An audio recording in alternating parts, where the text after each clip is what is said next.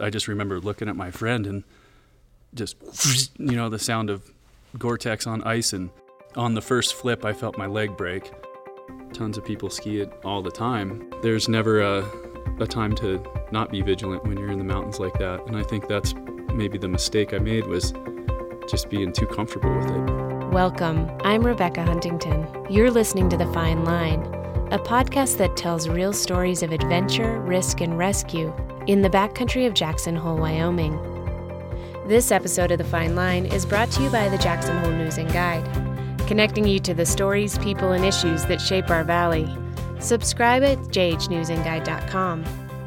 June 4th, 2011, it was just an amazing, huge snow year. This was the day. It was like the perfect day. I was in the Narrows on the upper east face, and that's a feature that's kind of the black hole of Teewinot, I guess. That's where a lot of accidents have begun.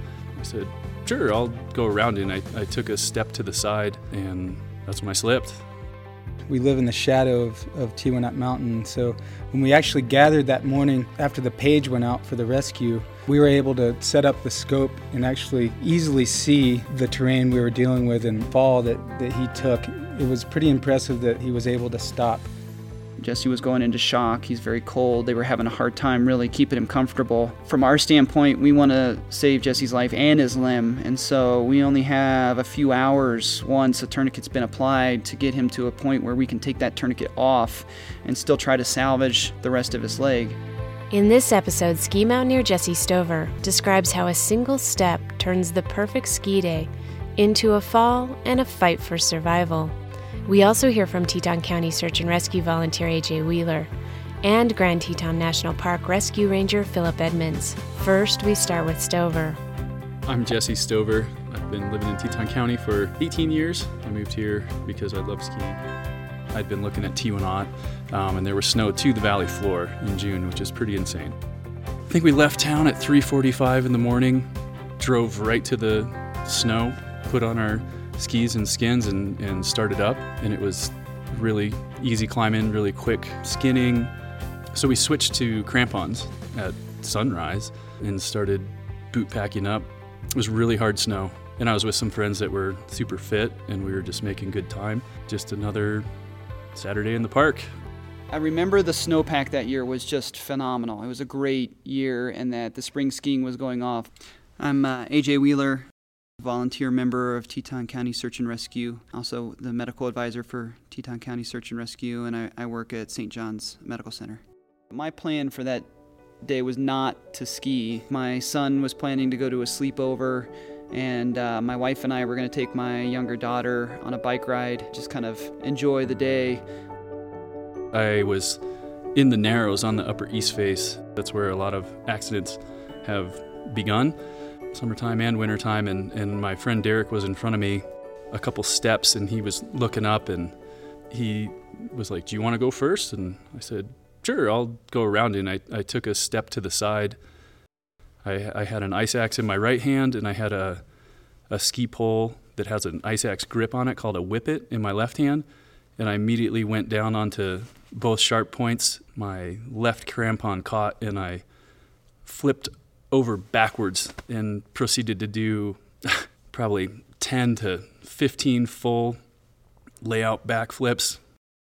On the first flip, I felt my leg break. I had dislocated my right shoulder where my ice axe was, and I still had one crampon on my broken leg, and I started to stop. My leg got hung up on some chunks. Basically, my leg was turned around inside out and backwards. It was incredibly painful, and as soon as I freed the crampon from that, I started sliding again. I know there's a 200 or 300 foot non-vertical cliff at the bottom of this runnel, and I stopped like 50 or 100 feet from that on my broken leg on the crampon. The main thing I can remember is just saying, you got to get that helicopter here because I'm dying.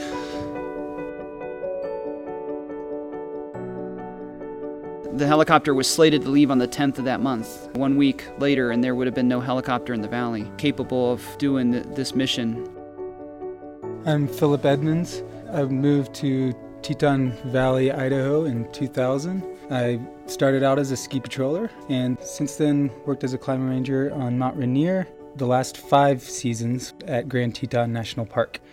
I think I was preparing the boat to take across the lake for heading up Cascade Canyon to get trail conditions. I don't think I was very far away from being able to respond. Looking at the dispatch notes, I think I arrived at the cache probably only 15 minutes at the most after the page went out. And so we were able to set up the scope and get a good big picture view of what we had to deal with. I remember that they had told me they had called you guys, and you guys made it there insanely fast. Thanks for that. They got there before the helicopter. By hours. You guys boot packed up from Lupin Meadows? Right from Lupin Meadows. And it seemed like they were there in 2 hours? Yeah. It was fast. That's a reasonable time frame. I was actually bleeding from both hands and both arms and my back. Luckily, there was another party on the mountain that day because my 2 partners were not in a great spot to stop and put their skis on and get down to me. I felt 2,000 feet, so they had a long ski run to get to me. And these other guys came down and administered first aid to me and helped me reduce my dislocated shoulder and then kind of dig a little platform and scoot me back so I could get my weight off my broken leg. Yeah, I just remember the other party, the guy's name was Eric, and that's the only guy I remember. Man, those guys were in the right place at the right time for me, because I couldn't have lasted for my partners to get down to me. There's no way. They were to me immediately. This episode of The Fine Line is brought to you by the Jackson Hole News and Guide. What's the power of a story? Stories can lead people to rally, to vote, to take action, to learn, cry, and even to laugh out loud. Every week, our writers, photographers, and editors tell the stories that shape our valley. Discover the power of story. Subscribe at jhnewsandguide.com. They tourniqueted my leg because it was an open fracture and it was bleeding a lot. I was actually bleeding from both hands and both arms and my back and my leg. The big long slide was on sharp snow really rough. It basically like shredded all my clothes off my body. And I was in pretty rough shape, broken leg, dislocated shoulder, and a lot of abrasions and a big cut across my eye where my helmet pinched when I landed on my head at one point. And those guys they did a great job of keeping me calm. Tourniqueting is something that a lot of people wouldn't have done, and I'm glad they did. I think they did it right because I still have my leg. But I could have bled out if they didn't. I don't know. I was given a lot of blood when I got to the hospital. They said they gave me 7 units of blood, which was like half the blood in my body. So I was kind of on the way out. It was scary. I could feel it. And I was really happy to see that helicopter. They flagged me over to the phone and said, hey, the guys on scene have a report. And so I started talking to Eric, and he said, I'm really worried.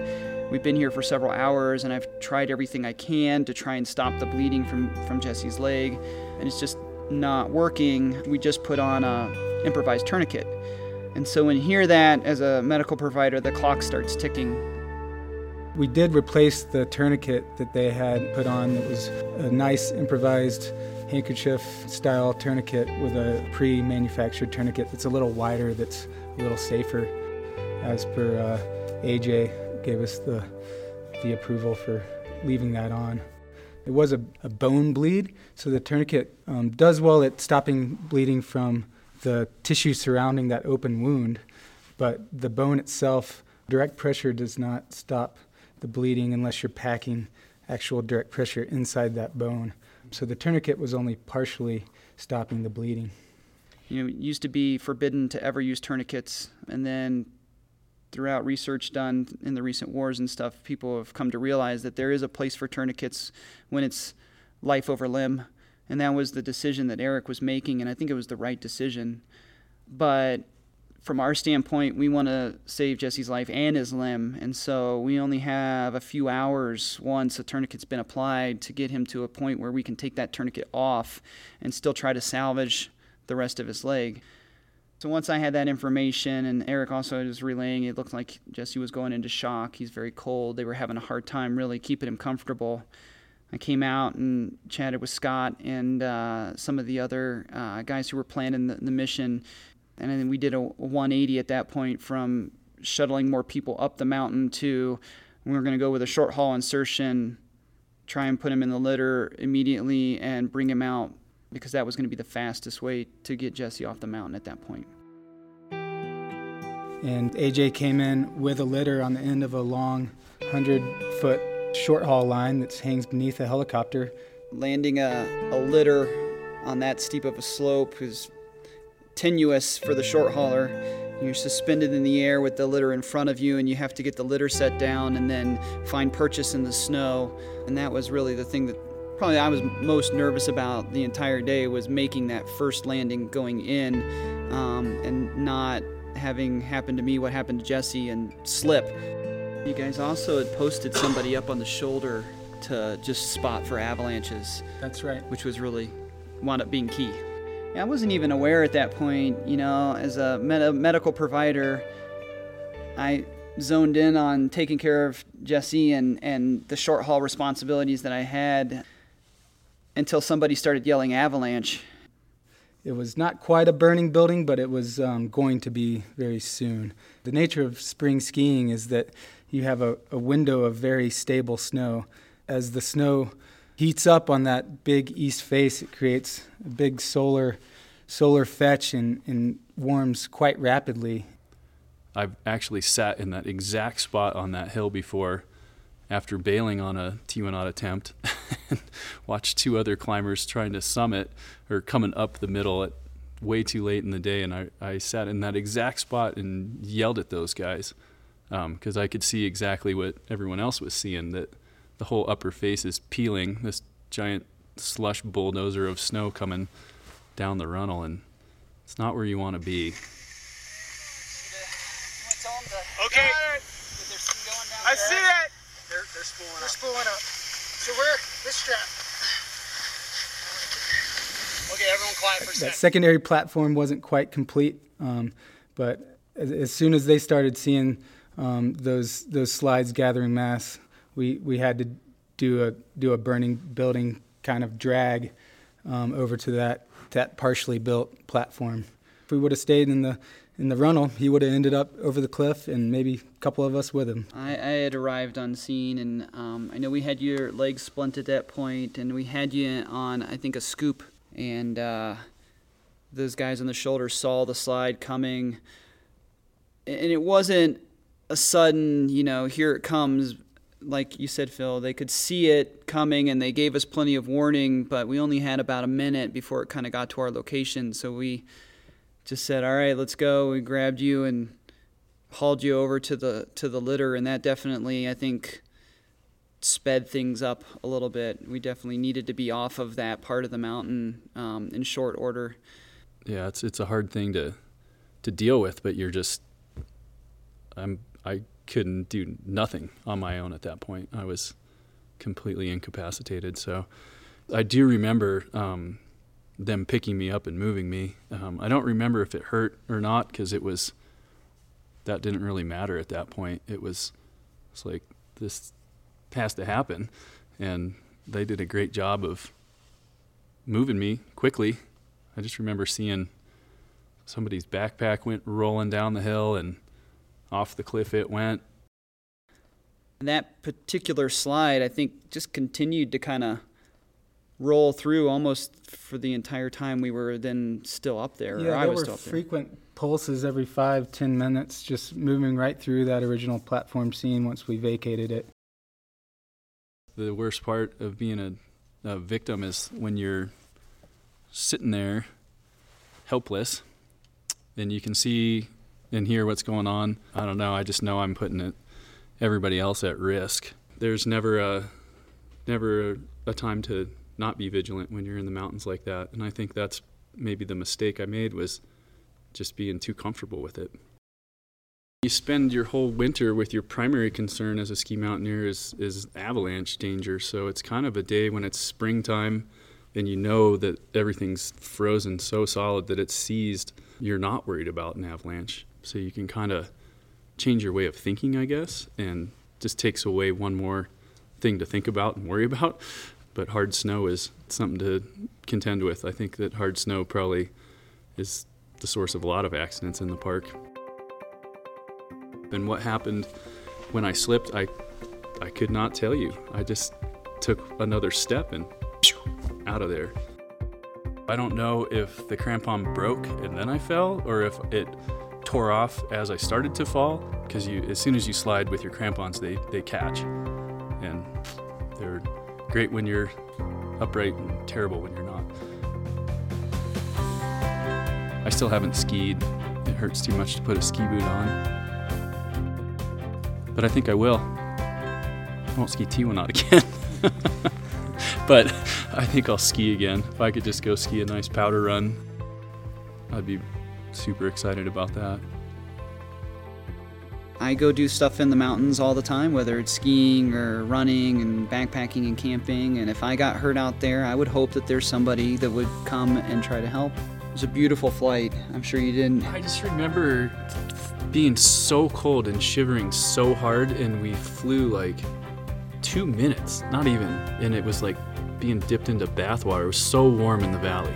Yeah. I just remember feeling the change in the air temperature, and I'm like, oh, I'm gonna make it. This podcast is produced by Backcountry Zero, a vision of the Teton County Search and Rescue Foundation to reduce fatalities and serious injuries in the Tetons. Find out more at backcountryzero.com.